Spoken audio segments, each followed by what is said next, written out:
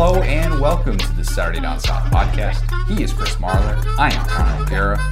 Marler, what went by faster for you? Was it Tom Herman's run at Texas, or was it bowl season? Oh man, I'd say bowl season. Bowl season, God, bowl season went by fast, but it also, as you know, because somebody that works in it, it was so long and tiring. Yeah. And we had so much sushi to celebrate last night, and I hate to even say that because I was saying, Allie was like, let's get some sushi and let's celebrate the end of a really hard long week and all the stuff you put in, and I was like, yeah, and then I got really down because I was like, oh, it's over. I don't even get into it, but yeah, now that was the last College Football Saturday we're gonna have for 8 months. I know, crazy, and I love bowl season. I always get excited for it from an entertainment perspective. It's great, but by the end of it, you're kind of doing the math in your head, and you're like, wait a minute, 3.5 hours, because with the exception of that January 1st slot where there's 2 games on at the same time, you're pretty much devoting 3.5 hours to each game in a 4-day stretch. So it ends up being, you look back on those 4 days, you're like, wow, I've watched a lot of football. Not complaining about that, but it does. It is a lot. And of course, at the end of bowl season, Texas just trying to do the Texas thing, trying to overshadow all of that. Stunning story. I mean, stunning to see Tom Herman fired, and then Steve Sarkisian was reportedly hired, and then he wasn't hired just yet. Thank you, David Pollack, for that. And then he actually was hired. Just a massive, massive story, huge shakeup. Just when you think the coaching carousel has stopped spinning, you get something like that. What would you have thought if I had told 2017 Marler, hey, in a few years, Tom Herman is going to get replaced by Steve Sarkisian at Texas? I would have believed it because I've been very high on Steve Sarkisian the entire time. I never understood the 2016 game. He was the scapegoat for the national championship because Bama had a 14-point lead twice and they lost, and he kind of went away from some of the basics they did on offense.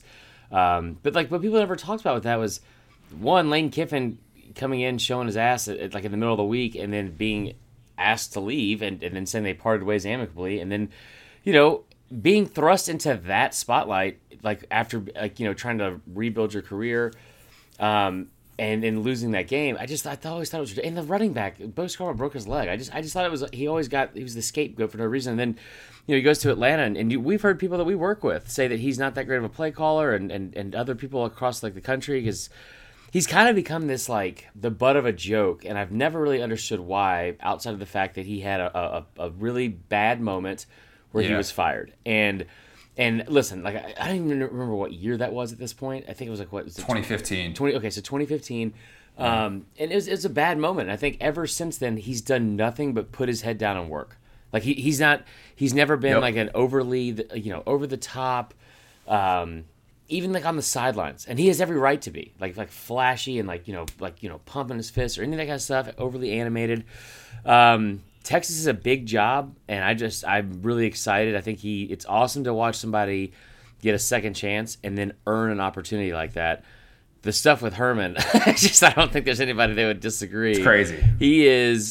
I don't think there's anybody outside of his own home that is feeling bad for Tom Herman. Yeah, I mean, $15 million will ease the blow a little bit as well.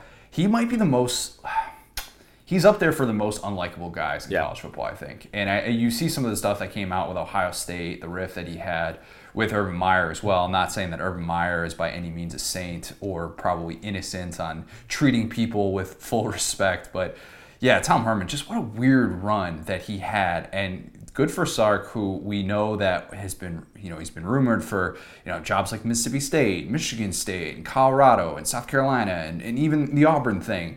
And, you just kind of got the feeling that it was going to have to take a really big one. Texas is, of course, a really big one.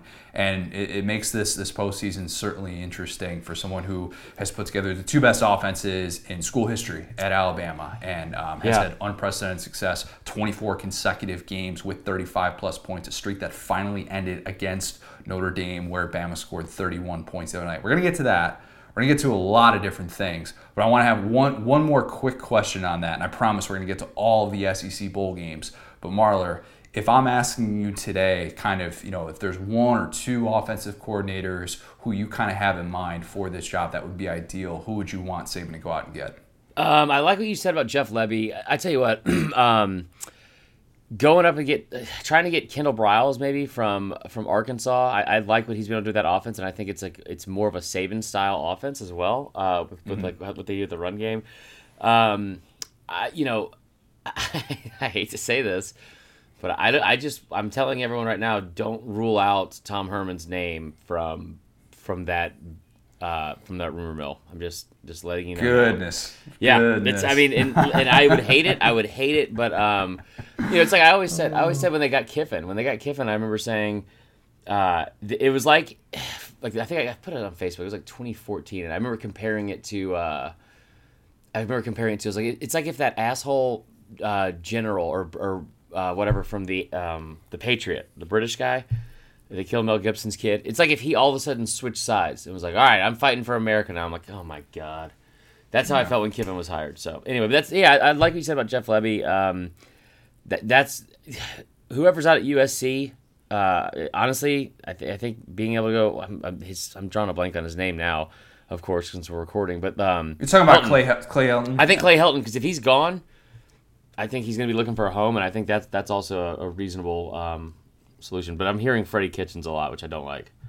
Ooh, that is certainly an interesting name. There's going to be a lot of interesting names thrown out there, but if the Sarkisian thing taught us anything, it's that, and even the Herman thing as well, when he's hired at Texas, and that looks like a home run, obvious hire. It's that we think we have these things figured out, and then you just never know how a coach is going to fit into a given situation. And as we know with Saban, you got to be able to work with him and understand that there is a certain standard there, and he's not going to let you slip up. So very interested to see kind of what shakes out with all of that and how it impacts potentially, the college football world and the college football landscape moving forward if Texas is actually indeed finally back. But we'll wait and see on that. Tons of bowl games to get to. Great, entertaining 4 or 5 days, whatever it's been. I'm blanking at this point. We're recording on Sunday morning. Marler, before we get to all of that, I know that a lot of people over these last 4 days, maybe New Year's resolution that you have is trying to eat more Texas Pete. I feel like that's something that I strive to do on a daily basis. But I think that we, in a new year, 2021, if there's one constant that we don't want to get rid of from 2020, I think it's Texas Pete. Yeah, I'm going to keep this one short and simple, guys. Go buy some Texas Pete. Start your year off right. We're not going to give you a long read today. I'm just going to tell you right now, get your ass to the store. Go fill up that buggy with some red, some orange, some whatever color you want to call it.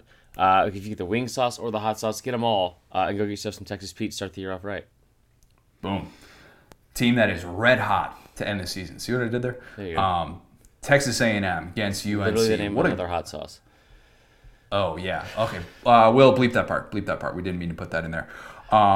We're kind of, I feel like I'm still riding a high a little bit off of the Orange Bowl, the game that we watched on Saturday night, Texas A&M, UNC, kind of everything that we hoped and maybe even thought it could be. Great, thrilling, down-to-the-wire game that A&M ends up winning by 2 touchdowns. In my opinion, when people say, like, oh, bowl games outside of the playoff don't really matter, I don't know, man. I looked at that game, I looked at the Georgia game, and I saw teams that were putting it all on the line. I thought that was just such a fun game. Aggies finished the year with 8 consecutive wins. Outback Bowl, great game, great, fantastic game. But just what a game, what a response from A&M down in the fourth quarter. You see that they gave the thumbs down after that touchdown. A&M scores 21 unanswered after that to be able to win. Awesome season for the Aggies.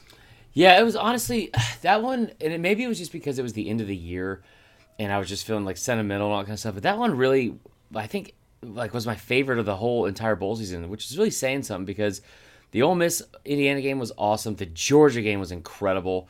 Yep. I've never cheered like that for Georgia, but the A&M thing it meant a little bit more to me because I was so. It's a team that really, despite all of the pessimistic attitudes towards them, all of just the negative comments we heard at the start of the season that really we always hear at the start of the season about how A&M's always hyped up way too much and they lose. And I remember even saying on this podcast, they haven't changed. Like, they lost to Bama by this and blah, blah, blah. And it was awesome to watch them turn that around. Just, again, same thing we said about Sark, just kind of putting their head down and just getting the work done and winning 8 straight SEC games. finishing 9-1. Kellen Mond being just absolutely incredible for that team, a great leader. I don't know if he's going to come back for a 13th and final year. I kind of hope he does, to be honest. But it was a great team. And I thought of this last night. Like, I don't know if there's a team in the SEC that really knows who they are more than A&M. And honestly, maybe even the country. A&M's like if you've ever dated someone older than you, like someone in their late 30s or 40s, like when you're in your 20s. I like this. Yeah, that's exactly who A&M is. Like they don't have any time for like any like or any games. Like this is like they know what they want, they know who they are, and they're staying right there in that lane. And you saw it last night when they were able to come in there and kind of got like they were down late, and I think I was even starting to worry. But I tell you, who did not get worried was Jimbo, A&M, and that offense, and they just do what they do. Devon Achane comes in for the injured Isaiah Spiller. That run, holy cow, one of the best runs we've seen, I think, in the SEC this year. Certainly 76 yards out, where it looks like he's going to get tripped up, maybe 5-yard gain. The balance that he has, just an unbelievable play of the game for A&M. And you're right. I mean, that's who A&M is. And I just think Achane and Ainias Smith were such a joy to watch this year. And it was fun watching this team kind of on the national stage, where I saw as soon as UNC's going up, everybody's saying, oh, A&M deserved to be in the playoff, blah, blah, blah. And it's like, nah, just take a breath. Let's wait for 60 minutes of football to actually play out and watch A&M do what it does, which is win games by double digits by kind of suffocating you and taking over late. And by the end of that game, they're like, wait a minute, this was a really close game. Actually, kind of didn't feel like it in those last few minutes because A&M had a different gear. They found that different gear this year. It was the gear that wasn't in existence for the first 2.25 parts years of the Jimbo Fisher era. And I just think that A&M was more fun than people realized. And for people that the entire year were waiting to find something wrong with them and saying, well, they don't do this, they don't do that, they don't stretch you downfield the way that Alabama or Clemson or Ohio State does. Exactly. They knew who they were. It reminds me of that team, and I'm not saying they were as dominant as these teams were, but like it reminds me so much of like the early 2010s Bama, and then 2017 Georgia, and just being like absolutely methodical in the run game and being completely committed to it, and then just being obnoxiously efficient on third downs and just moving the ball, and just kind of like you said, suffocating, and that's how that defense played it a lot of times, but just like this very slow, not like a death by 1,000 paper cuts type thing, but a very slow death they were giving to other teams. College Game Day said before the game earlier in the day that they only played in close games. This is just proof that people still don't know what A&M is. Or A&M watch won the games. 7 in a row. Yeah, exactly. Like A&M won 7 in a row by double digits 10 this season. 7 in a row by double digits. Hadn't happened since 1992. I mean, they were a team that took over, and the one game that they didn't win by double digits during that win streak, which was at the start of it, was the Florida game, of course, that they won on a last-second field goal.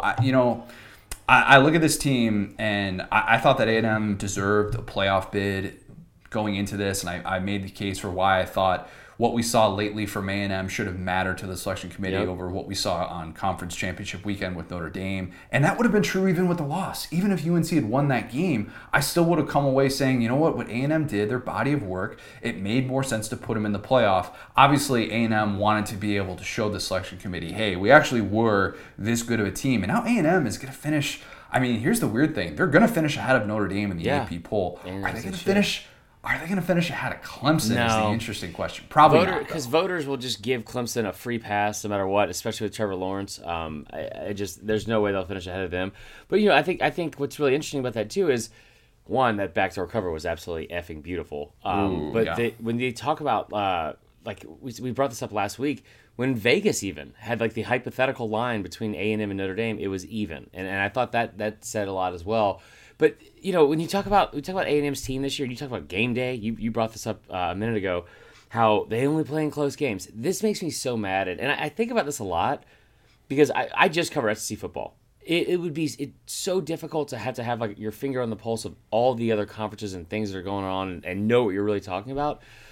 But when you're at that level on College Game Day and you hear somebody like David Pollack say that LSU game was close, and then you look at the numbers and it's like they had 267 total yards of offense for LSU, 81 of that was on the last drive, and they scored with 38 seconds to go to cut it to 20-7. It makes me so mad. And then he also had the tweet later about like he heard Sark is not, it might be staying. And I tweeted this out, and I think it's a valid question. Like, has he been right about anything all year besides his cardio David routine? Pollock just taking L's after L's. And like, look, I'm not going to sit here. I don't really like hating on media members, but David Pollock has said a lot of really dumb things during the last like 2 weeks or so, and especially too. He also like called out the Big Ten and said like, we know the Big Ten's not good because Penn State, Michigan, blah blah blah aren't good. Which is like the laziest take ever when we haven't had these non-conference games. That's the problem I have when people say like, well, who are the best 4 teams? And David Pollock thinks he knows the answer to that all the time when it's like, all right, if you know who the best 4 teams are, you would never predict a game wrong. Like we learn things. We see 60 minutes of football. We actually have to watch the games. And those who watched A&M saw a rare breed, and it took a while for maybe people nationally to kind of understand. But man, it was fun. And I get it. Go ahead. Sorry. I was gonna say I don't know if people will understand this season. I think they were criminally underrated, and I think so was Kellen Mond's performance this year. And I think it's one of those things we're going to look back here in a couple of years. And I've said the same thing about how Florida's offense was because the way they finished this year and they got overshadowed by Bama a lot. We're gonna look back in a couple of years and be like, man, that was a really good team. Like 9-1, like the way they won those games. That was a really good team, and I just don't think they were appreciated enough. So A&M is going to lose.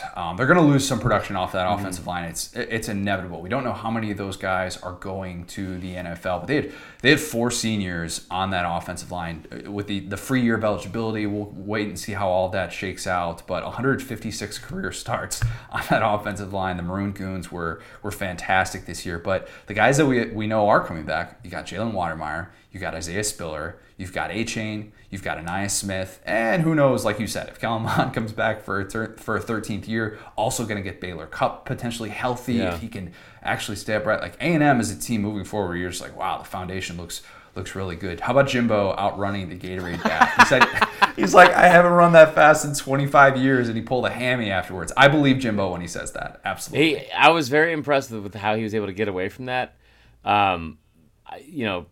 I will say, I don't know who was running after him, but we gotta work on that speed in the offseason. Oh, yikes. Not the best look. Not the best look for the ACC either, who capped off an 0-6 postseason. We were talking about the ACC, coming in with both playoff teams, with having 2-team playoff bid, and then both of their playoff teams get demolished. I'm not a big on like the bowl season justifying kind of like who a conference was during the regular season, but it's a little bit different this year when we didn't have that non-conference play sample size. So just not the best look overall for the ACC. I'm usually not either. We'll have to make graphics for it obviously because of the nature of the job, but I'm usually not that big into it in bowl season unless somebody's going 0-6, because then it does look really bad in your conference. And I tell you what, if you have 15 teams in your conference this year, and you only had 6 go to bowls, and then they all lost, it's not a great look. Not a great look at all. Sam Howell, I thought, was just so good, though. He's so fun to watch. He's going to be one of the best quarterbacks returning in all of college football. I floated out who I think are the top 5 quarterbacks returning in 2021. Georgia fans were not pleased to see that I didn't have JT that was Daniels. Weird. I don't know why you didn't do that. I don't know. You had DJ Uiagalelei, and you didn't have JT Daniels. I was very surprised. I know, and we'll wait and see kind of all that shakes out. But I do think that he's one of the best quarterbacks in college football, probably right on the edge there. But Georgia fans are very passionate about that. Sam Howell definitely in that group. The Rose Bowl. Not nearly as good of a game, I thought, as A&M and UNC, but a game, of course, of great significance. Alabama, 8 title berths in 14 years of the Saban era. I mean, that's just stupid. It's just stupid.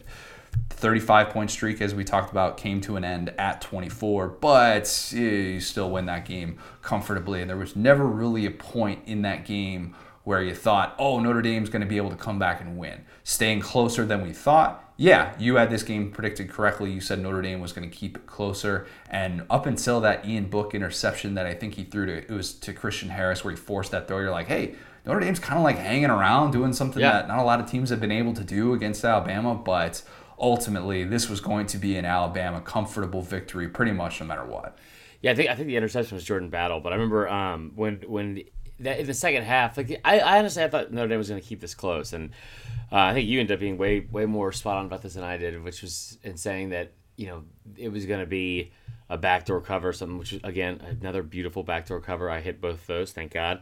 But I honestly, I thought they were going to keep it a little bit closer and do some things that, like with the run game and try to take the ball away from Bama. And they had a few long drives. And I thought they played pretty well. You have to give them credit for the fact that, they held Bama under 500 yards. They got after Mac pretty well, which was impressive. And they were able to, holding them under 31 points doesn't seem like a big deal, but when you're the only team to do it in the last 2 years, I think it says something about the defense. So I thought that was impressive from Notre Dame. Bama, you want to say it's like they had too many weapons, but it's that three-headed monster. The three-headed monster. It was interesting to see how they opened the game by kind of spreading Notre Dame out wide and getting some of these screens to Miller Forrestall for some reason, and then and kind of waiting to as they always do. And then kind of waiting to get Devontae involved, and then Devontae Smith, kind of, I don't say taking over, but the 3 touchdowns was an awesome performance.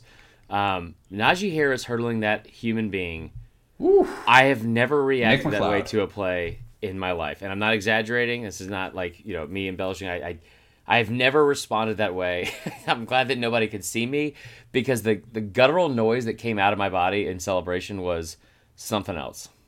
That was if you don't even have a rooting interest in this game, you probably freaked out while watching that. I mean, it was like the equivalent of, Sean Kemp dunking on Chris Gatlin. It was something like, holy crap, this you just don't see superhuman moments like that out of someone. It's one of the 2 best hurdles I think I've ever seen in college football, and it's probably, you could debate which one is better. It might be the single best hurdle. The Saquon Barkley hurdle against Iowa back in 2017, where he just kept running afterwards, also very freakish, different where Najee is able to pick up 50 yards after that or something like that as well. Common denominator between those 2 hurdles, Charles Huff was the running backs coach. Fun fact.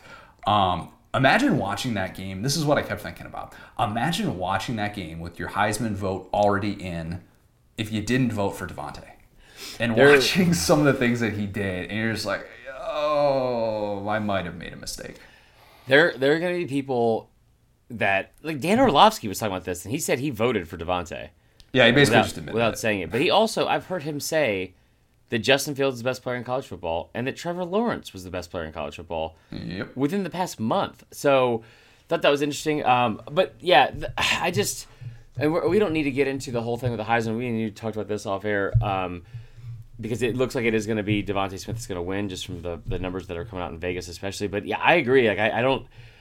If you didn't vote for him, and I would, just name names, man. I want to know. I want to see exactly which a-holes out here were like, you know what, like because I said this last week. I really thought Trevor Lawrence had the best chance to win because of this groundswell of support that he was getting for this, basically a lifetime achievement award, right? Like a career award that and he's the best player. He is the best player going into the draft. But the best player in college football for what they've done in college football this year is Devontae Smith. And I would love to see, unless you voted for that linebacker from Tulsa, Zaven Collins. Yeah, like unless you voted for him, I can't get behind you on that vote because it's just it seems like it's so, and it's not because of the bowl game. He just did what he always does, and he's done every single week. So I agree with that. Like the Lawrence thing. One quick note on that. The people that are saying, well, we should just give it to him as a lifetime achievement type award. Like I've never been really big on that. Even in this weird year where I think missing games still it matters no matter what for the Heisman, right? Like two Heisman winners in the last 40 years missed a game. Only one missed a Power 5 game, and it was only one Power 5 game. Trevor Lawrence missed 2 Power 5 games, including the Notre Dame game, the biggest game in Clemson's regular season. He's not in the top 10 in quarterback rating, yards per attempt, or passing touchdowns. Is passing that after touchdowns. This week?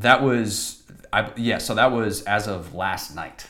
So go ahead. Quarterback rating and yards per attempt are important with somebody like Lawrence who missed those games because those measure efficiency and how good have you been in the time that you've actually played. Where some of the cumulative stuff, I get it, but that's what I think. You can't just wait, he's not even in the top 10 in two very, very important categories. I don't think that he had this far and away better year where you would look at that and say, like, so if there are people that are voting for him, they are doing it because of a lifetime achievement. Yeah. They're not doing it because of what he did in 2020. Well, and then again, of course, it would be up to the college football media and college football in general to screw something up like this. And I'm not saying that he's going to win at this point because, like I said, Vegas moved that line from 140 to minus 280 from Thursday to Friday. And I was like, all right, the writing's on the wall for that. But leave it to us in the college football media to sit here and overthink something and try to make a case for something where there isn't one. And you brought up those numbers. See, I was banging this drum all last week because if you want to say he did he deserves the Heisman and the stats are only different because he missed those games, totally get it. I totally understand he missed 2 games, so that's why in this case he would have less passing yards, and in this case, this is before the bowl games, he would have had 10 less touchdowns than Mac Jones and 20 less touchdowns than Kyle Trask. But the issue for me was, just like you said, even before this bowl game, right? His QBR, his yards per attempt, and his passer rating were all 3 of those stats were behind Mac Jones and Kyle Trask, which means to me, 1, he did it against worse competition, and 2, like he had even in the numbers like that didn't reflect having to have a 10-game full schedule and body of work. It's still his numbers weren't as good. So I just don't understand where people could have actually done the mental gymnastics to talk themselves into that. Speaking of Clemson, what was your reaction to watching what Ohio State did to Clemson? Worried about Ohio State. And then 2, I mean, like, Ohio State's a good team, man. They're a really good team. I don't think anybody would disagree with that. I still stand by everything I've said about them getting to the playoff.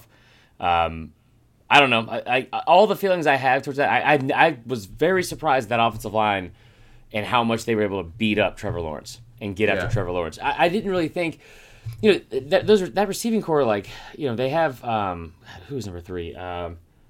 Olave, Garrett Wilson. No, for Clemson. Is Etienne what? Amari Rodgers. Amari Rodgers, yeah. I think the Artavis Scott was from before, but yeah, Amari Rodgers.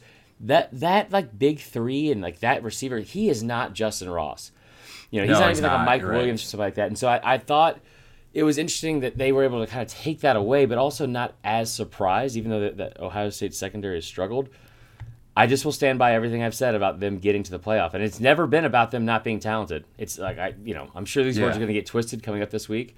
It's never been about them not being talented. Everyone knows how talented that roster is.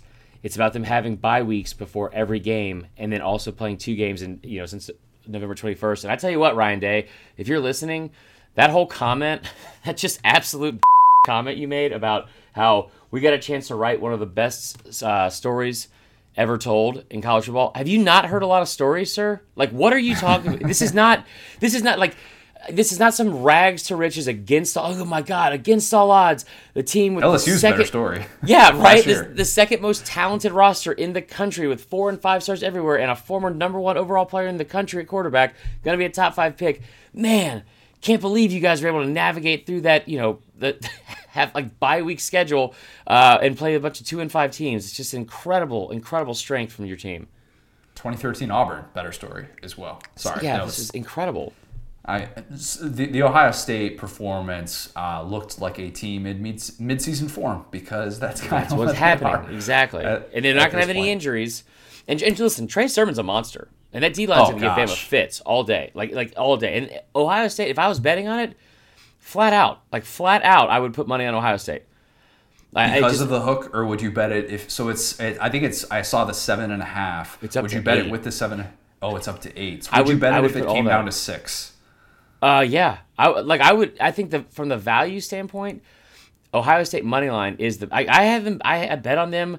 I didn't bet the money line against Clemson, damn it, but I bet them to cover the 7.5. A 7.5 against that team is way too much, and I think that you're right. They're hitting midseason form and they're fully healthy. And I think that's such a difference. And the only thing that would change my confidence in that, and we'll talk about this a lot later in the week, is if Jalen Waddle suits up, then I would be very, very confident that Bama's going to play. But I don't know. Or Bama's going to win, but I don't know. Unreal performance by Justin Fields. Unreal, given what he was dealing with the rib injury. That hit looked got that very shot, painful. huh? Oh man, that shot made all the difference. I don't know what it was, but yeah, Ohio State has some scary balance now with Trey Sermon running like that. Going to be a very interesting national championship. I'm looking forward to this game a lot, and we're going to have a lot more coverage on all of that. We're going to be recording a podcast where when we preview all things national championship, we're going to have great content up on SDS. So if you're not subscribed to all of our sorts of social media and all of that stuff, definitely make sure that you do that right just now. Peach Bowl, Justin Fields' former team, Georgia Bulldogs. My goodness, what a game against Cincinnati. Awesome. Maybe the best bowl game of the year. It's certainly up there. Best fourth quarter for sure.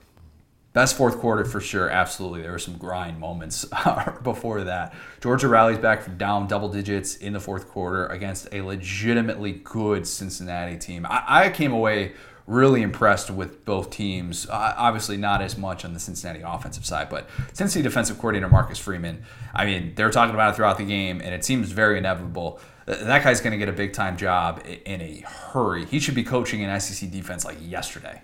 Yeah, they were as advertised on defense, and I kind of thought that they would get exposed in some capacity because of we brought it up on the preview podcast. Pro Football Focus had them ranked first overall in their defensive grading numbers in pass coverage and rush defense, and then overall defense. And I thought that at some point one of those things would kind of fall by the wayside or like I said, get exposed. But they were great against the run. I mean, Georgia had 18 yards rushing at half.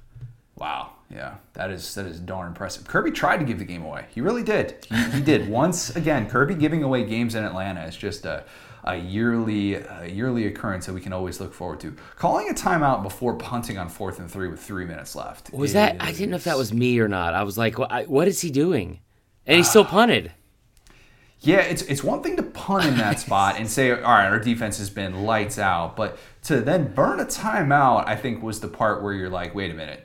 This guy clearly messed up this situation. And the kick bailed him out, of course, in an unbelievable game-winning kick. Ice water in the veins. I mean, that Georgia producing awesome kickers, holy cow. When's Georgia not going to have a kicker? That's my good question. Jake Camarda was pretty fun to watch, too, because he's been incredible all year. I think he was second in the country in yards per punt.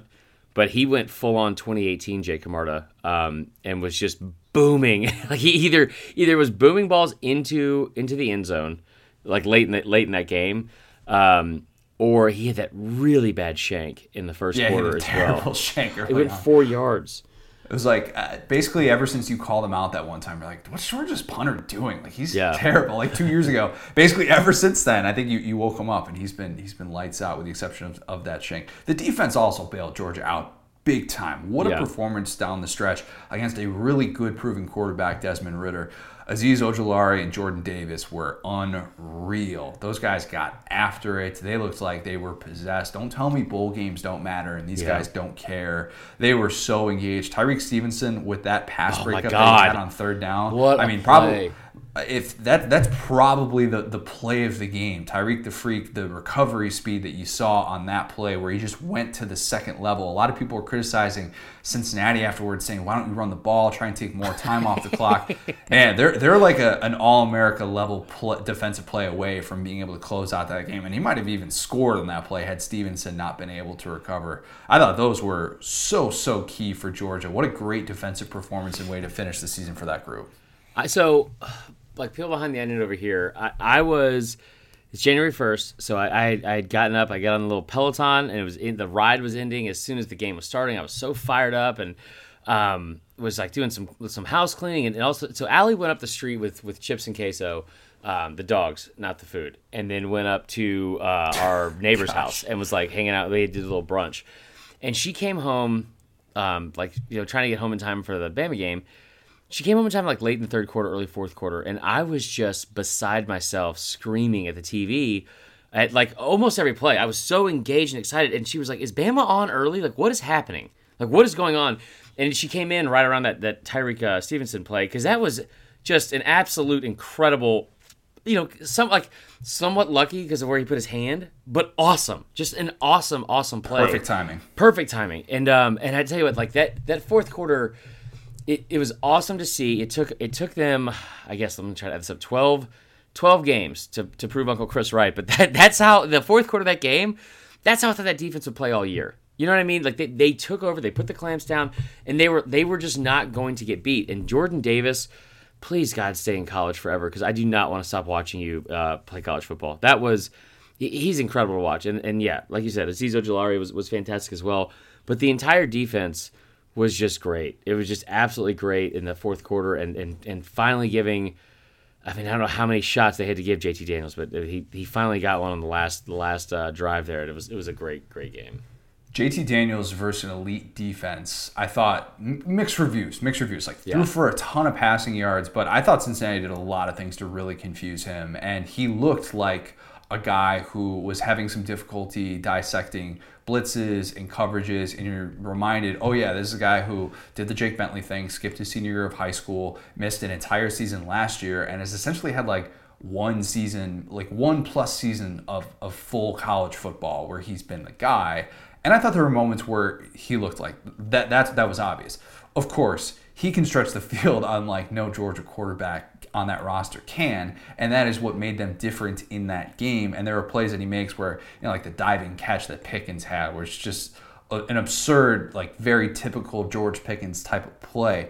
But I thought that Daniels, you kind of saw the good, you kind of saw the bad, right? Like that was what you would hope to kind of see down the stretch late where he starts making conversions. But at the same time, there's room to improve for JT Daniels. Like he is by no means a finished product, I think, looking at him. Though when you have the raw tools like that, obviously it makes us think that the sky's the limit. What did you kind of overall think of his potential? Because I feel like the JT Daniels hype train and the Georgia hype train kind of coincide this offseason. Yeah, I agree. I think my immediate thought was, this is what it kind of looks like when we like give him time to play a full season. Like I mean, he's unbelievably talented. So my takeaway from the potential is, he has the potential to be an incredible player. I think, I don't know what the draft class looks like next year. I would assume, what's the kid out of Oregon? Sam Howell. Kayvon Thibodeau is probably going to be your number one overall pick. But JT Daniels has a very good chance to be, a first-round, top 10, top 5 type of pick with the kind of numbers and season he could have and the talent around him, in my opinion. But I think for this year, we probably jumped the gun a little bit too soon on how great of a quarterback he was. And the JT, he played. I mean, the last 3 games they played was South Carolina, Mississippi State, and Mizzou, and those teams aren't all terrible, but I think he finally saw some really good competition and some good competition that got a little bit of tape on him and was able to prepare, for him, because what was his calling card, or what was his best attribute going into this game they kept bringing up was 3rd and Daniels. And he starts the game off, I think, in the first half 0 for 3 incompletions on 3rd downs. And it just shows you, once teams are able to start prepping for you a little bit and scheming against you, I think it'll be interesting to see now what his and Todd Monken's, rebuttal to that would be, and how they are planning to attack that. Because I think he's got all the talent in the world and around him, but he did not look great at times this weekend. For what it's worth, the not having JT Daniels in the top 5 quarterbacks, so not to keep bringing this up, but the DJ Uiagalelei thing, I had him in the top 5 because I saw him play against a really good Notre Dame defense and put up a ton of yards. And that I thought was the difference maker, where when you saw Daniels play against a really good defense, he did some things well. He absolutely did. But I thought he had moments of where, he showed that inexperience with connecting on some of those intermediate plays. Got a little greedy. On some of those throws, which I love to see. And that's what they were missing from that offense. Hey, also, I've been hard on him, but shout out Stetson Bennett the fourth for coming in there and hitting, what was it? It was on a 3rd down conversion, but he had a nice completion. Mailman, the storyline that we mustn't forget of 2020, however fun it was. UGA, UGA sort of turned the SEC bowl season around, and UGA is able to get this huge key win to end the year, and what they did post cocktail party. Georgia fans are going to be feeling good. They got a lot of offseason momentum, all these different things. And it was, by the way, it was looking like a 1-3 start with 2 New Year's Six bowl losses for the SEC, with MSU, a team who got into a brawl after being a lone win for the SEC, and then UGA wins, and then the SEC gets 4 wins after that, all of which were against ranked opponents. I kept looking at it too and thinking that I thought that the Saturday games besides A&M, we're gonna be trouble because Ole Miss is a we'll get to it. Obviously, they were almost a double-digit underdog, and then I thought NC State was gonna be Kentucky, but yeah, it was a great way to start the new year and turn the corner there. One question for you as we transition to this next game. UGA, that was first really good win all year. Whose season would you rather have, Georgia's season or Florida's season? I'm not doing this. I'm not. I'm not answering that. I don't know. We'll move on to Florida then. Yeah. We'll move on to Florida because we know that Florida and Georgia Twitter will be all over that this entire offseason. Insane. There's no doubt about that. The Cotton Bowl, the first SEC bowl game. Woof. Oklahoma just put it on a Florida team that, if Florida was at full strength, I don't know that they beat Oklahoma. I think it's a lot closer, and I'm not saying that that's 100% the reason that they lost that game. You see some of the things that Oklahoma was doing defensively, and they looked like they were really confusing Kyle Trask, and it would have been some tight windows to throw into. But I hated that for Kyle Trask. I absolutely hated that. I think we're kind of in agreement with watching the way that he struggled in that first quarter where he was bad. I mean, he was bad. He obviously wasn't on the same page as some of those receivers. We're talking about a quarterback who relies so heavily on those anticipation routes. And when it wasn't there, it looked really, really bad. Obviously, when you lose your top 4 pass catchers, I don't care who you are, you're probably going to look bad. If Pat Mahomes loses his top 4 pass catchers and finds that out in a week before a game, it's probably going to show up on a given Sunday. A ton of people calling out Kyle Trask, of course. And I wasn't not really a fan of that, and I'll defend him. We do this weird thing with preseason confirmation bias with players, where if a player catches us by surprise during the season, some of us don't like that because maybe it makes us look wrong. And then the second they have a bad game, it's, see, they weren't that good all along. And it's like, well, this is a guy who started 22 games, and he had 61% passing in 19 of them, and he had 58% passing in all of them. He had multiple touchdown passes in all but 2 of those games that he started. Kyle Trask was an excellent SEC quarterback, and he had 2 bad games. And the fact that it happened on this stage to end his career, it's going to make people feel a little bit differently about him. But I hated it. I hated it for him. Well, so here's my thing with that, and I've I don't know how Florida fans have taken this, or there's been this I don't know, misperception, I guess is what I'll say. I've said for most of the year that Kyle Trask should have been ahead of Mac Jones in the Heisman, right? Made graphics about it, posted them, and people, I think just because of the nature of where my fandom lies, kind of assumed that I was pulling for Mac. This Trask thing, he's limited in terms of his physical gifts, right? He doesn't have the best arm. He's not mobile at all. I don't know what kind of quarterback he'll be at the next level. He was an outstanding quarterback in the SEC this year and last year, and was just, against everyone, all season long, everyone's saying he wasn't that great, besides Florida fans, right? Kyle Trash, and I hate that's his last name because it's just one letter, and people just immediately ran with it, just for social media purposes. But Trask has been outstanding all year, and I'm not ever going to sit here and say these opt-outs are cowards, or they're sellouts, or they shouldn't even. They're quitters or whatever, because you should make the best business opportunity and decision for you, especially when you have been making millions of dollars, tens of millions of dollars for someone else for the last 3 to 4 years. That being said, I hated that this was how he had to go out with his top 4 players out. And everybody that said it doesn't matter, the opt-outs don't matter, you're out of your mind. I said this to Bama fans, and I'll stand by it. And he had a bad game regardless. 3 interceptions in the first quarter is unacceptable, and it's terrible. He got benched pretty much for Mac Jones. I get it. I totally get it, and there's nothing from this game that is making me think that he's didn't have a bad game. I'm not making excuses for him, but I'm saying right now, if Alabama had their top 4 players out, right, and I was trying to explain this to him, if they had their top 4 pass catchers out, and you're telling me they wouldn't be complaining, knowing Bama fans especially wouldn't be complaining about how the opt-outs affected the game, those top 4 pass catchers would have been Jalen Waddle, who is out, Devontae Smith, John Mechie, and Najee Harris. You tell me what that offense looks like without those 4 players. Now, those receivers didn't help him a lot, and he wasn't completely accurate sometimes. But it's still like he deserved better than that to go out on what is he will be. I hope he's remembered great, like like with a lot of positive memories. I think from the fan base. But I wonder what that looks like because you're talking about a program that has just an incredible list of quarterbacks with Tebow and Werfel and Spurrier and all those guys from the '90s and just Jesse Palmer's face scruff, all that. I wonder where Trask falls in that line of quarterbacks, and I hope it's somewhere up near the top. Yeah, I think he will as well, and I think that once people let the dust settle on this game, they'll have a different sort of understanding and appreciation of Kyle Trask. Remember in the beginning of the year when it was Anthony Triage, Pro Football Focus, said that Kyle Trask isn't even an elite SEC quarterback? You brought this up every week. Yeah, of course. So he put together his All-America team, and who was the third team quarterback? It was Kyle Trask.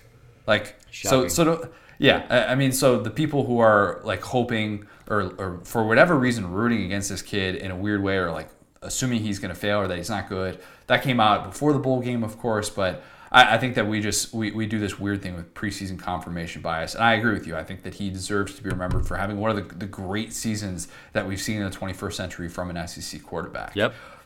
Thoughts on Dan Mullen saying that the 2020 Florida season ended 11 days ago? He's an idiot. I'm just tired of defending it. I mean, like, even though I haven't defended him all year, the fact that we're not even talking about Grantham. I mean, like Kyle Trask got like all this. By the way, I just put a piece of gum in. Don't get mad, but that's why I had that little like hiccup on the word. I was not trying to call him Kyle Trash. Kyle Trask has he got all the headlines from this game from like a national perspective because of the 3 interceptions. Todd Grantham needs to go, and the fact that he is not gone and he's being defended by Dan Mullen is way more egregious and offensive than what he just said about the 2020 team. That ended 11 days ago. I think the most embarrassing part of this loss for Florida, you're talking about that it was the worst loss they'd had in how many years, or was it ever?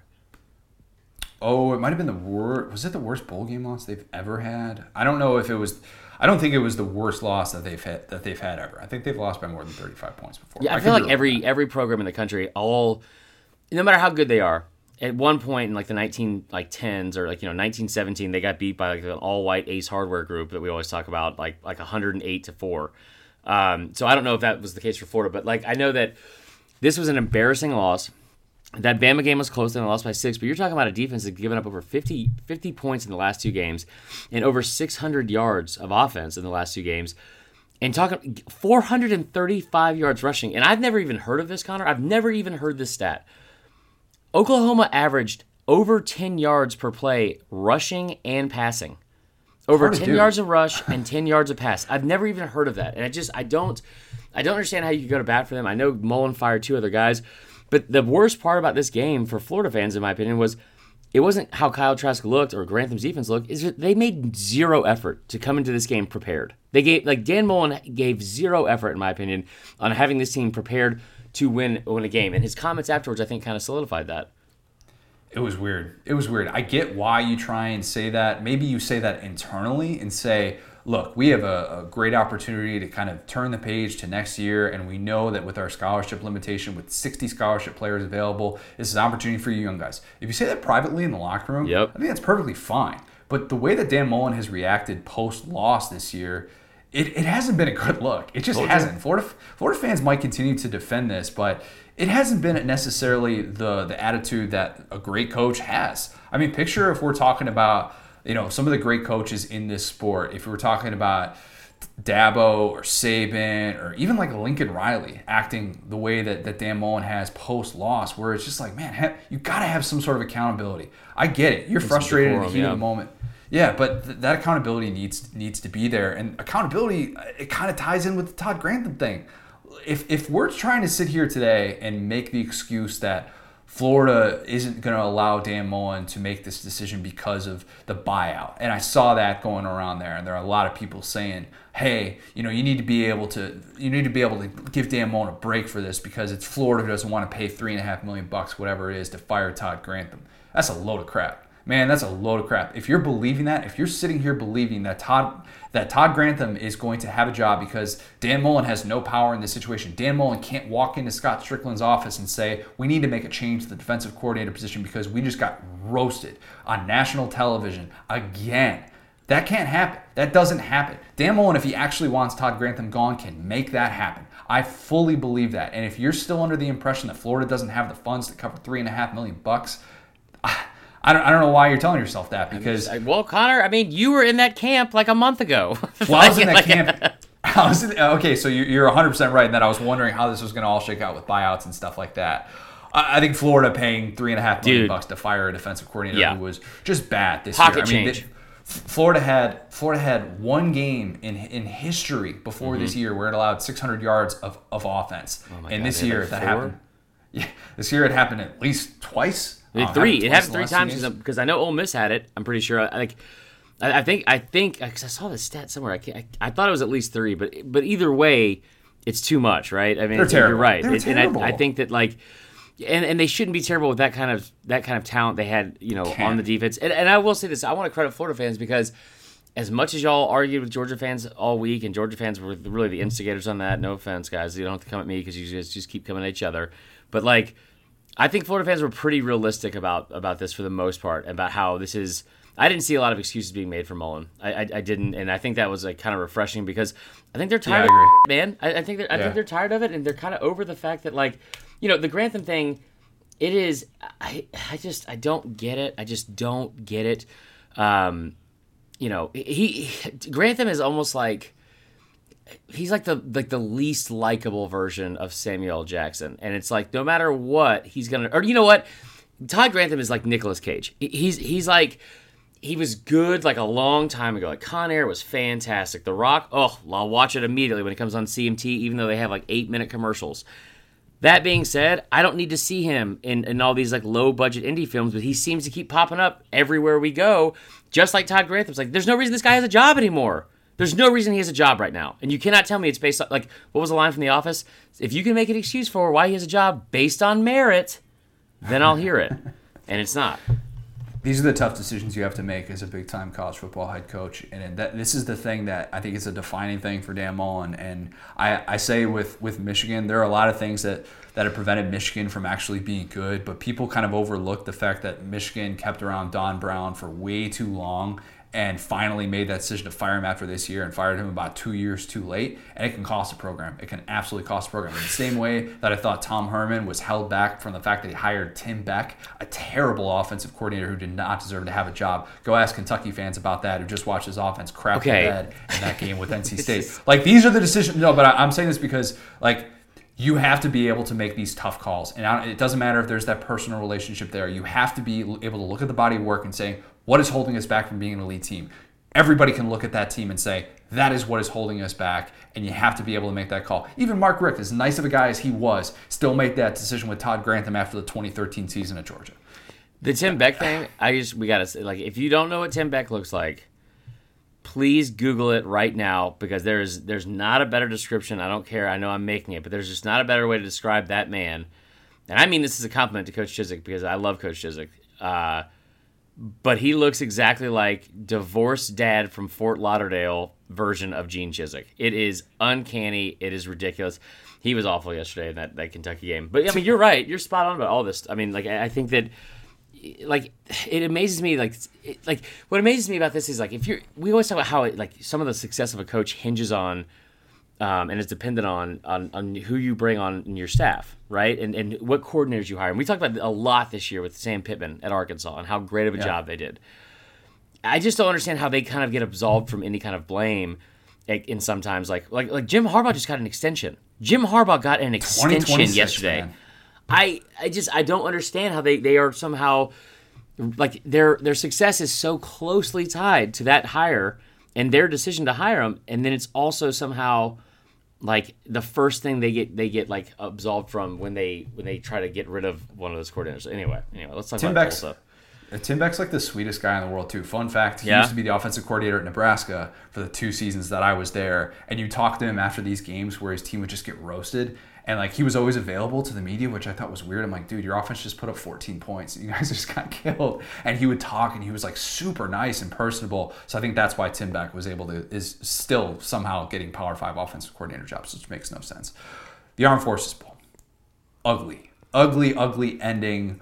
Mississippi State and Tulsa. Yeah, just an ugly game all around. There were like 20-minute segments of this game where you could kind of doze off and wake up and you'd be like, oh yeah, it was a post-Thanksgiving. It was like you always talk about. It was like it was a day after Thanksgiving game.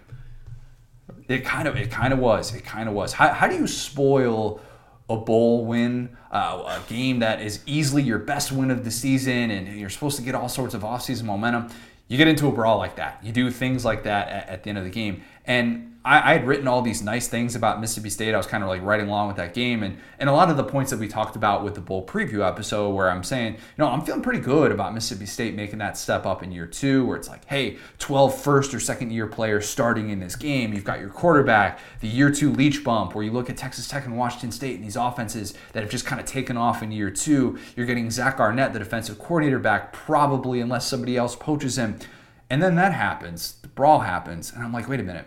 Is this team disciplined at all? Because I usually try and brush things off if they get a little bit chippy. I realize that happens. I get chippy. I like to talk smack playing pretty much anything. I do. Anybody that's ever played against me in softball or pickup basketball, despite the fact that I'm 5'8", they know that. I'm not going to say that all the stuff that happens after a play is bad.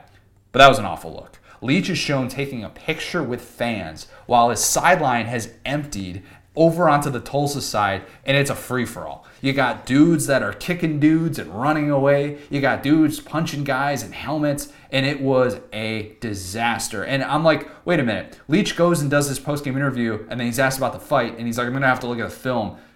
Dude, it was happening right in front of you. What did he say? What are you talking about? What was the other quote, though? Something like, we're not going to sit here and have a pillow fight. It was something like weird about like how what do you want us to do? To sit here and like, it wasn't shake hands. I wish I had the exact quote in front of me, but it was something like, what do you want us to do? Blah, blah, blah. And it was a terrible example for one. And two, it was like, you can't just like dismiss what, like Mike Leach. I've said this before. I was like, Mike Leach is like a drunk stepdad.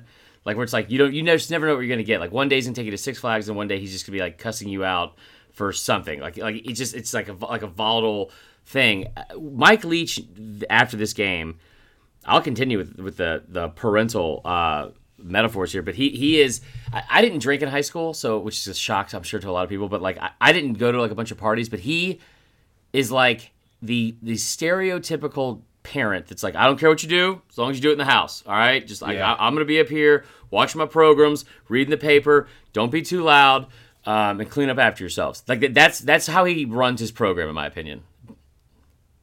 It was a weird ending to that game, and you see some of the Mississippi State players afterwards, or in their locker room, and they're, Malik Heath, who was responsible for the kick and run, and then he brags about it after. Like, what are you doing, Mississippi State? You're 3-7, and you're bragging about beating up Tulsa. Cool flex, man. Like, cool flex. Like, what are you doing? I did not understand that. The real travesty here was. You saying that Tulsa was ranked, and they were legitimately ranked, and me saying that Mississippi State was not only going to cover that spread, but they were going to win outright. And then being right about that, and then this happening and ruining all of it for my own personal gain. But no, like all jokes aside, what really sucked was the more layers we had to this. Because I don't know about you, but this is New Year's Eve, right? I'll just be very upfront with everybody. My thought on this was I had worked my ass off for the previous 3 straight days trying to get a bunch of stuff in line for the rest of bowl season, right? And Allie was kind of over it. We were going to have New Year's Eve together. We had people coming over. I was so pumped that this game was at 12 o'clock. We were going to be done, and we could just kind of relax. And it was like a halftime. It was like a halftime of the rest of bowl season to just kind of get us into the next day. And as soon as the game was about to end, this happened. I'm like, oh, Jesus. And then like they went back into it. Yeah. Like they had stepped away, and then they're like, we got to go back live to this game right now for the post-game coverage because there's a fight happening with both sidelines, and like a legit fight, not like one person said something and then kind of, the entire bullpen has to come in there and pretend like it's getting involved, and it's really not. Like a legitimate fight that went down. It was so but like strange. for every layer that you saw like after the game, it got worse and worse. Then there was the Leach comments, and it was like, oh my God. And then they go to, like, you see this video of Malik Heath, and I get it, man. Like, I was 18, 19, 20. I was dumb into my, like, late 20s, so I totally get it.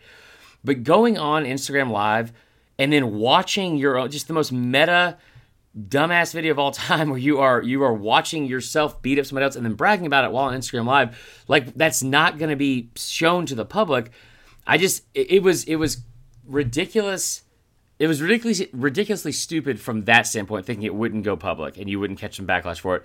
It was even dumber and just, I'm not going to say cowardly, I would say discouraging that a kid like that at that age, would think that was like an acceptable response to what had just happened. Like stomping a kid's head or trying to, and was that guy, I think that guy might have had his helmet on, but I know there was one kid with his helmet off, people were going after him, and then you saw other kids that were like, talking trash, like, right after the game, like, we won't kick his ass, Like this game was chippy the whole time. It's Tulsa, man. Come on. Listen, like, anybody can get it. But I mean, this game was chippy the whole time. Yeah. So I get that there was kind of like, some bad blood boiling. And I wouldn't have wanted to stood out there in 37-degree, like a monsoon with a hurricane coming. It looked awful. Yeah. But there was just some part where you have to just be more mature than that, and that was ridiculous. And your comment about, is this team disciplined at all? I think that is a really good question to look at.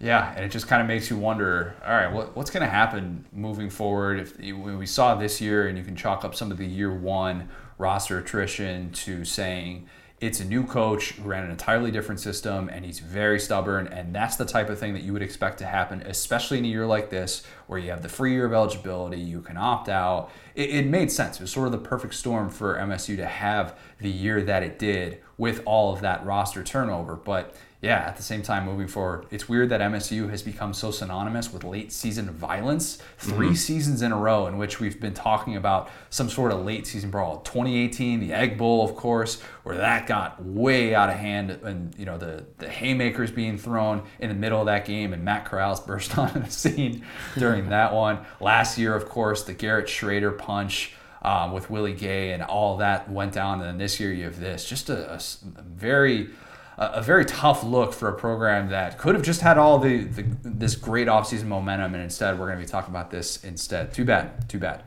But it was not the only game that was interesting involving a team from the state of Mississippi. The Outback Bowl was...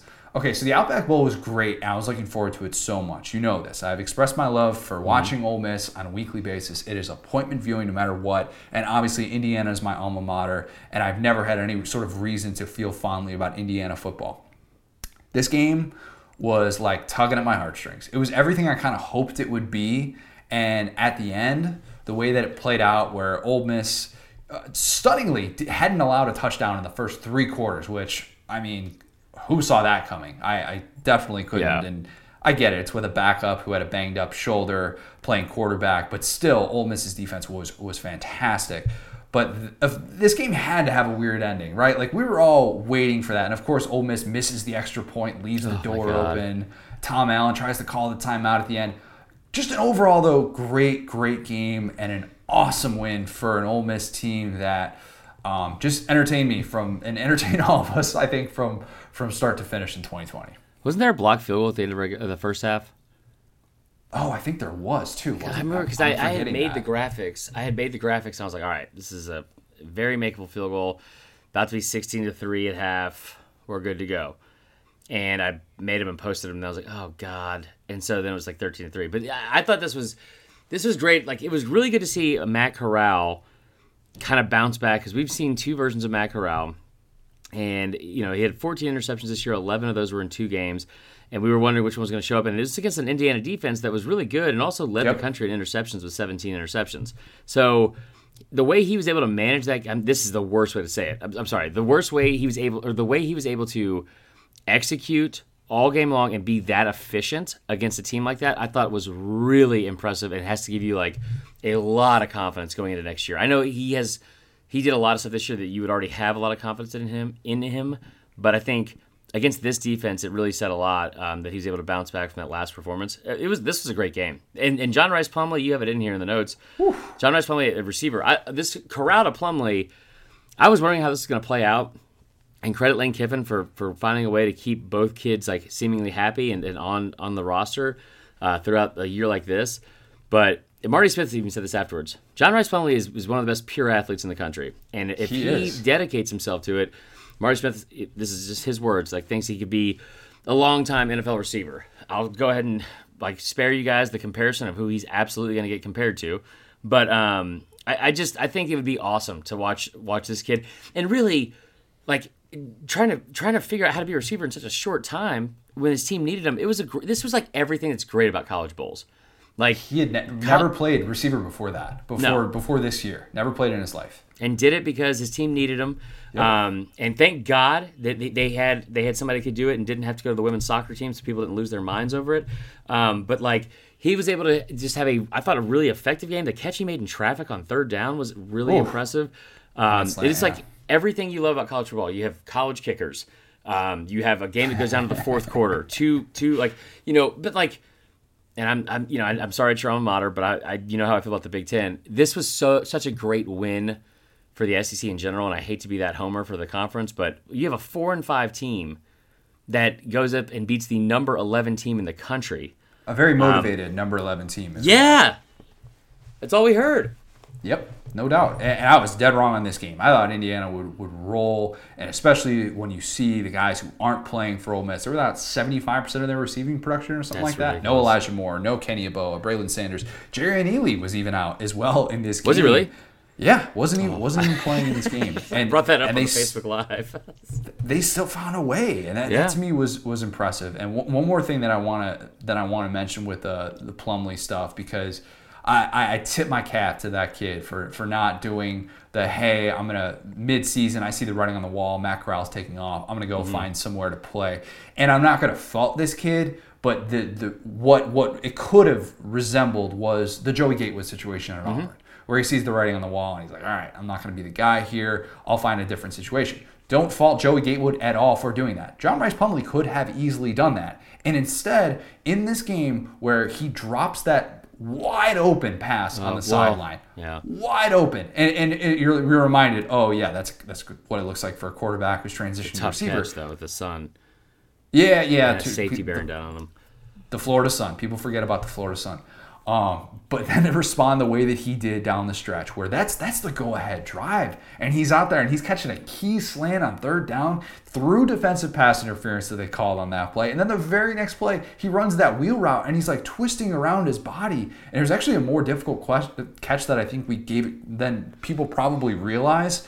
The way that he had to control his body and stay on his feet and do all those different things. And it's 44 yards to set up that go-ahead touchdown. I don't know how he's exactly going to be used next year, but I agree. I just want to see John Rice Plumlee on the football field. And I want to see him on the football field in Lane's offense and not necessarily as like the backup quarterback. They've got enough quarterbacks on that roster where I'd feel comfortable if you don't necessarily have him in that role. But dude is electric, and he is so fun to watch. I was glad that he was able to kind of get that moment on the big stage. And just a great win overall for Ole Miss, like you said. I mean, against a motivated Indiana team, defense finally played its tail off, and you weren't questioning the effort or anything like that. I thought they brought it for 60 minutes. Lane gets an extension and then beats his first top 25 team. I'm excited about the direction of this team moving forward. I know that you lose Elijah Moore, Kenny Yeboah, but you get Jerry Neely back, Matt Corral, and probably John Rice Plumlee and Snoop Conner. This team is going to be fun moving forward, and especially if they are able to hold on to Jeff Lebby, who, you just never know. You never know with these things. But I get what you're saying with Jeff Lebby, and I agree. I think he'd be that's the person I would target, I would think, first. And I'm sure they're going to do some research on it, obviously, and figure out the best guy to go get. But if you're Jeff Lebby, have you seen Jeff Lebby? He's an interesting-looking guy. I mean, he's like a younger dude. He's a bigger dude. Like he's a bigger dude. And so what I view from that is that and I don't know Jeff Lebby, but I would say He seems like a young guy that likes to have like a good time, and I bet you being a coach on Lane Kiffin's staff is a blast at times. Like, True. I mean, like, True. I bet they go to a lot of water parks, and when I say water parks, I don't mean water parks like to celebrate stuff. And I think it would be a lot of fun to be on that staff and to go from that to what do you call it, to Saban. I mean, I don't know if you've ever seen, like, yeah, it'd be very different. It'd be very different. So it would be the control aspect, and the thing that I always try and think about with coordinators, and whether it makes sense, what's a lateral move, what's not a lateral move, of why going to what Jeff Lebby's going to have head coaching interest, no doubt. Like, what I think Bama would be one of the very few offensive coordinator positions he would consider when it's like, all right, well, everybody knows that Lane has his imprint on that offense as well, and like how much control does Jeff Lebby have versus Lane? We're quick to give Lane the credit, and at Bama you would know that, all right, Saban's turning over the offense to you, and you're going to have total control over that. So like there's that, and then there's the money aspect where Bama's going to be able to come over the top and pay an assistant like that big time money. And Jeff Lebby was somebody who just a year ago is trying to work his way up through the ranks at UCF. So you just kind of never know with those dynamics. But if Ole Miss retains that guy, man, that offense is going to be fun to watch moving forward. No doubt about it. The other game in Sunshine State, the Citrus Bowl. Oh, bit of a snoozer. Northwestern and Auburn. I'm sort of glad that I wasn't at this game this year. I usually love being at the Citrus Bowl, kind of regardless of who's playing. Alabama, Michigan last year, Kentucky, Penn State the year before that. Man, this is pretty rough to watch. And I've been very critical of Bo Nix before. I thought he showed a lot of toughness by sticking in there. In a game where you don't have Tank Bigsby, Anthony Schwartz. Auburn didn't really have much of a chance in that game, especially in the second half. But I thought him playing hurt, noticeably playing hurt too.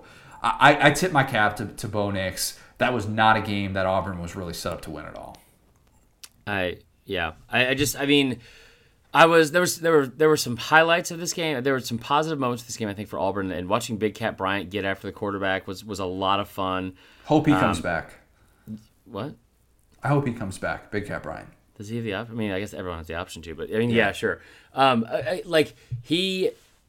really enjoyed watching that. You have to credit Auburn to an extent because it sounds weird to say, like you said, like they never had a chance being in this game without Bigsby and without Schwartz. I hated the fact that we didn't get to see Schwartz against a defense like this, and I hate the fact that we never anytime we don't get to see Tank Bigsby, and he's a guy that seems kind of iffy if he's even going to stick around with the new coaching hire.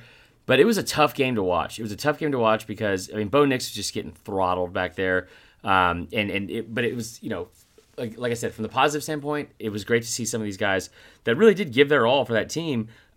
Even with the weird, the weird, what do you call it, circumstances that they were in. And I think I could be wrong about this timeline, but did we find out because like Brian Harsin was on that broadcast all day. Like it was. I joked this on social media. I was like there are literally like biographical documentaries that talk less about an individual person than that broadcast did about Brian Harsin, and it was like, and I'm excited to learn about Brian Harsin because I don't know that much about him, and he seems great, and I'm sure Auburn did their due diligence to make a good hire, but I wonder what he's got his hands full with the quarterback situation, and the news of the Kevin Steele thing I did not like. I just did not like, and I think it's a guy that's in a really weird spot. But anyway, but I'm pretty sure that news broke during the game. Yeah, so that was a noteworthy development because we've praised Kevin Steele a lot, and his units have been really good, and I thought he's done a lot of the heavy lifting for Auburn over the last 4 years for sure. And I think he's one of the best defensive minds in the sport. I believe that. I firmly believe that. But I sort of get the decision from Brian Harsin. If there was any truth to the whole plan to get Gus Malzahn fired and Kevin Steele's got some people working for him in his favor behind the scenes, that's not exactly the thing that you even want to worry about if you're a new head coach and wondering, is your top assistant trying to get you canned, or does he have people in his corner that could get you canned? So from that standpoint, wanting to start new, I get it. Obviously, it seems strange to just let one of the best defensive coordinators in college football just kind of walk. Right. But I think given that element, I'm not necessarily going to fault him for that. Is that a fair thing to say? No, it's like this whole thing has been like this like Shakespearean play of of weirdness of that's like, kind of transpired. I don't blame him at all. I mean, like if I came in and there were any rumors about that, yeah, I would be like, you're done. I didn't like the way the news was broken, like during the game, and I don't know if Kevin Steele found that out. I'm sure he had his hands full in general, but yeah, it was and it was close for a minute. I'm not making a joke when I say this, but I was like looking down trying to finish graphics and post for the Georgia game, and it was 14-13, and then I literally look up, and it's 27-13, and I just. They showed a lot of fight, and then it just at the end it kind of pulled away and really, really, really screwed the under for me. Big time that they did. I had wrote like a month ago that I don't think Bo Nix is going to start another game for Auburn. I probably should have said after the 2020 season concludes, because I had a couple of people that were like tagging me in that, like old takes exposed, blah blah.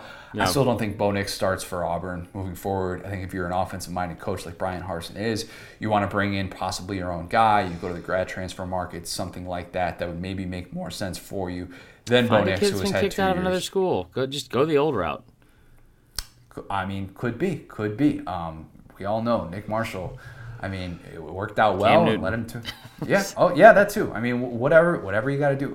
Zach Mettenberger. There's another one. I mean, Cord Sandberg, 34-year-old Cord Sandberg came in for a minute, and you got the understanding of why Bo Nix started every game this year. But yeah, man, I think looking back on it, and we thought that, or I thought that's what he was going to do with Bo Nix, talking about Gus, but it was not the right decision. Nope. Ultimately, it was not. Let's end with Gator Bowl. We're going to end on a positive note because it's positive vibes only in 2021.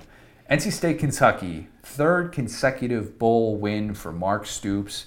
Easily his best win of the year against a legit top 25 team. Kentucky pretty much won the game the only way it's been able to win a game all year, like force turnovers, run the football. Chris Rodriguez looked fantastic. A.J. Rose was excellent. Game MVP. I am so happy for our favorite neighbor, Terry Wilson, that he got to end that way. And I know it wasn't the best individual performance that he's had in his career, but he didn't make that key mistake in this game and got to close his career out with a win. Was, he's the quarterback of some awesome moments at Kentucky over the last few years here. And I think Kentucky fans will always have a certain appreciation for him and kind of being that steadying presence that they needed. Obviously, Kentucky's going in a very different direction offensively moving forward, and he might be a little bit of a, hey, remember when Terry Wilson was our quarterback? I hope he doesn't get used as like a punchline in those scenarios from certain people, but a guy who meant a lot to that program. And so good for him to be able to kind of go out that way. Did you see the play with the Kentucky defensive line giving fake CPR? Because that was laugh out loud. Yeah, that was good. That was so great. This was another game that was really chippy. It was another game where there was like a lot of almost fights and I mean, Davis at linebacker for Kentucky is just, I feel like I say this a lot. Yeah. It's our own fault, but Jamin Davis is a guy that we don't talk enough about. And he's almost like how Josh Allen was. Like, I'm not saying like he took over games like Allen at all, but he just was always around the football or around when you needed a big play. And I thought it was great. And you get the feeling early that Kentucky, even though they were very limited in their passing game, I think it was who's the guy that writes for Kentucky? Matt Jones, Kentucky Sports Matt Radio. Jones, yeah. Matt Jones, he made some comment, and he was like, the way to beat North Carolina State is to run the football. And luckily for Kentucky, that is the only thing they do well on offense. And so, but it was a great win. And I tell you what, like, I think just it kind of encompassed the entire season. It was there's not a team in this conference that I pull more for. And I think everyone would agree with this. Like, it's almost like they're like the Arkansas of the East, and I think those teams are like, pretty similar, especially this season, where they're like universally like not cheered against. You know what I mean? Like you're like nobody has bad blood with Kentucky besides maybe Tennessee. Yeah. And you watch like the Schlarman special they had on game day, which I was just crying nonstop because it was just so much. Like, it's just what a season they had at Kentucky, and to close out this way. I think the quote was from the guy on the broadcast, Adnush. I don't remember his last name, but he said, "This season for Kentucky was defined by loss and adversity and unimaginable emotions, and you hope these final moments can bring a smile to that team, that locker room, and that fan base." And I thought that was such a perfect way to just kind of sum up what that win meant and what it meant to close out just an unbelievable season that they had to go through. Yeah, just the circumstances. I think we take for granted sometimes what it's like when you see 18 to 22-year-old kids deal with loss and deal with loss with somebody that they've been around every single day and they've seen that person fight. And I think that, you know, we can dismiss a team like Kentucky because they aren't necessarily competing for division titles or stuff like that. But, you know, you brought it up a couple times on the podcast. This is one of those things that makes college football great. Mm-hmm. And you see these kids that are truly playing for something that's bigger than them. And they, you know, like a little bit like last year with Lynn Bowden, you see kind of this inspired performance down the stretch and what it meant for them to close out the way that they did. You know, I think Kentucky's floor is much higher than what anybody still probably realizes nationally. And, you know, I've compared Indiana football to Kentucky football for a long time. And I watched Indiana football with its best team in decades still not be able to get a bowl win, which hasn't happened since 1991. And meanwhile, a team like Kentucky has now won 3 consecutive bowl games and has just looked like a team that has a lot more stability. And you see it with a game like this, where you look back on the year that they had, and it's like, yeah, I mean, they didn't compete necessarily, and if they could have gotten that Auburn win, you know, maybe things are a little bit differently. 4 of their 6 losses came against top 10 teams. Yeah, really, really good. That's something we did not talk about enough. Yeah, I mean, we knew who they were. We knew who they were. We knew that they had limited upside. This was their identity. They had to stick to it. They didn't necessarily have the personnel to be able to kind of deviate from that. Excited to see what this new offense looks like. They get Josh Ali back. Who knows what their offense is going to look like if Joey Gatewood's running the show, Bo Allen potentially. But overall, a nice finish for Kentucky, and glad that they were able to close out on this note. And Mark Stoops, put your money in this bank, man. Don't dance anymore. We love you, Coach. You're one of our favorites. You've been one of the best interviews we've ever had on this podcast, but please don't dance anymore. But here's the good news. My first thought when I saw that was, hey, when we have him on, inevitably in like 2 months, we get to ask him about those dance moves. And if he's been working on them. I mean, sometimes, guys, you gotta, like, we talk about stretching hammies and, you know, your quads and like just, you know, doing like listen, you don't want to ever start a day. If there's anything I ever learned from 8th grade PE, you cannot start your day off without doing some arm circles. Because if you do, if you don't, like, what are you gonna do the rest of the day? Like, that sets the precedent for the rest of the day. But you know, the other big part of that, when you get a little bit older, you got to start stretching them hips out, okay? And those hips, they lied big time yesterday from Coach Stoops, and I didn't. It was a bad look, but it was a great win and a great way to close out the year. Dak Prescott tells you about stretching out those hips. You know, he does the weird hip thing that he went viral for. And you notice that now, and I saw Ian Book doing this too, all those weird exercises that quarterbacks do before the game with their arms. Like, it's like borderline arm circles, but it's kind of not. And you're thinking to yourself, how much does that really do? Mm-hmm. I don't know. But it's pretty much what if you're going to be shown 20 minutes before a game on the field with your headphones on and your warm-ups, you have to be doing one of those things. And if you're not, you're pretty much just not even going to be able to play. I need to real quick apologize. I got to apologize to Kentucky fans because Sunday apology? No, well, yeah, you know, we can do that. We can do that real quick. The Sunday apology I'm going to give is, now I need to think about it too, because I was pretty spot on in a lot of my bowl picks. I did pretty well. And I'll apologize to Ole Miss's defense because I did not think they would be able to hold up that well against Indiana. I'll apologize to Ole Miss's offense too. Ditto. Because I did not think they would be able to put up that many points without the people they were missing. That was fantastic to watch. Let's see here. Apologize to, I'm not apologizing to Ohio State. I was pretty spot on with the Georgia thing. But here, what I was originally going to say, so my second apology will be, I made those graphics, and they were like the highlight of my bowl week because it was a lot of fun, just like these bowl matchup graphics.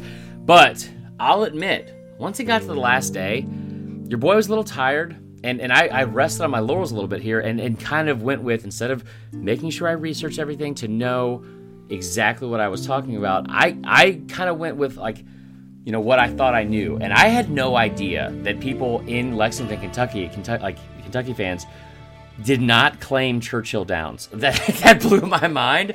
And I know there's a lot of horse breeding going on in that state. But yeah, like I didn't realize that at all. And so I will apologize to Kentucky fans for that. And really, in any other fan base that I might have missed, because it was a lot of fun learning about some of those fan bases and like their traditions and the alumni especially. That was really fun. Mike Pence did technically go to IUPUI. Thank you. Which not quite Indiana Bloomington, so it's a little bit. I mean, but that's perfectly understandable.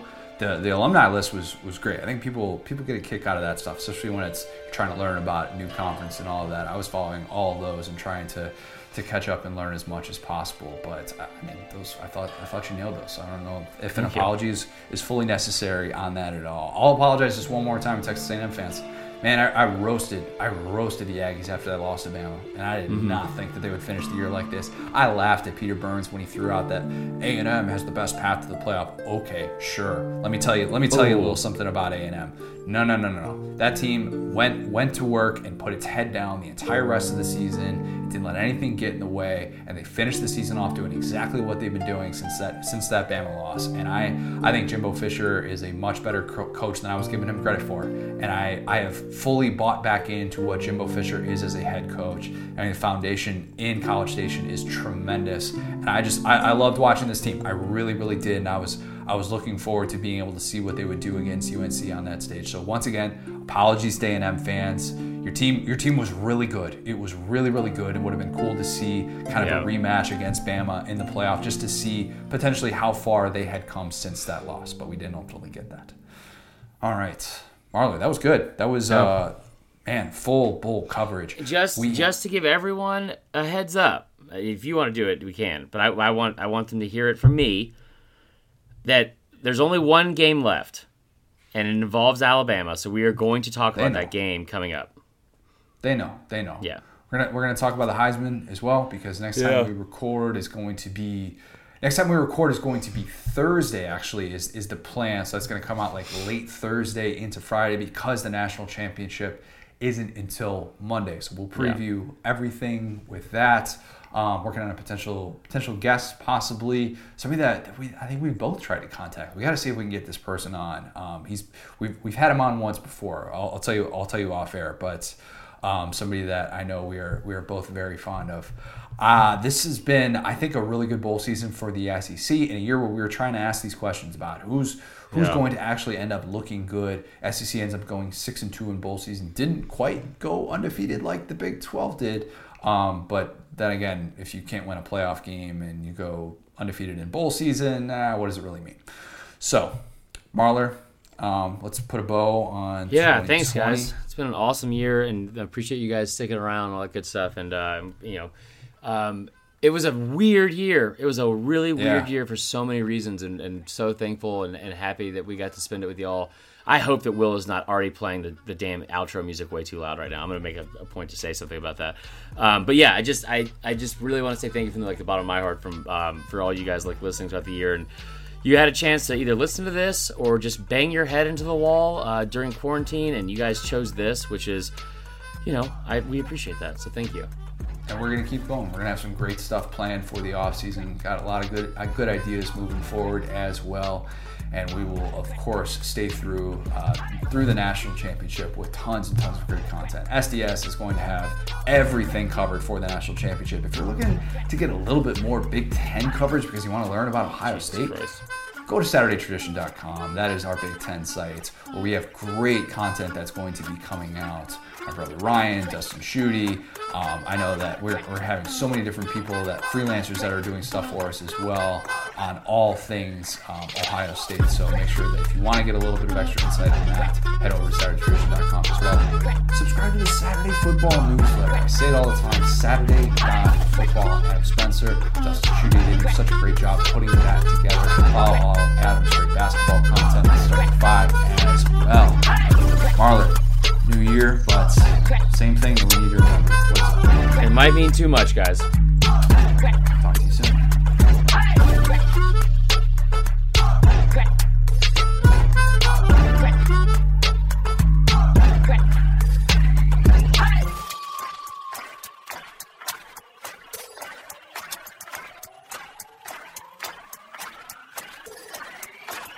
Crack.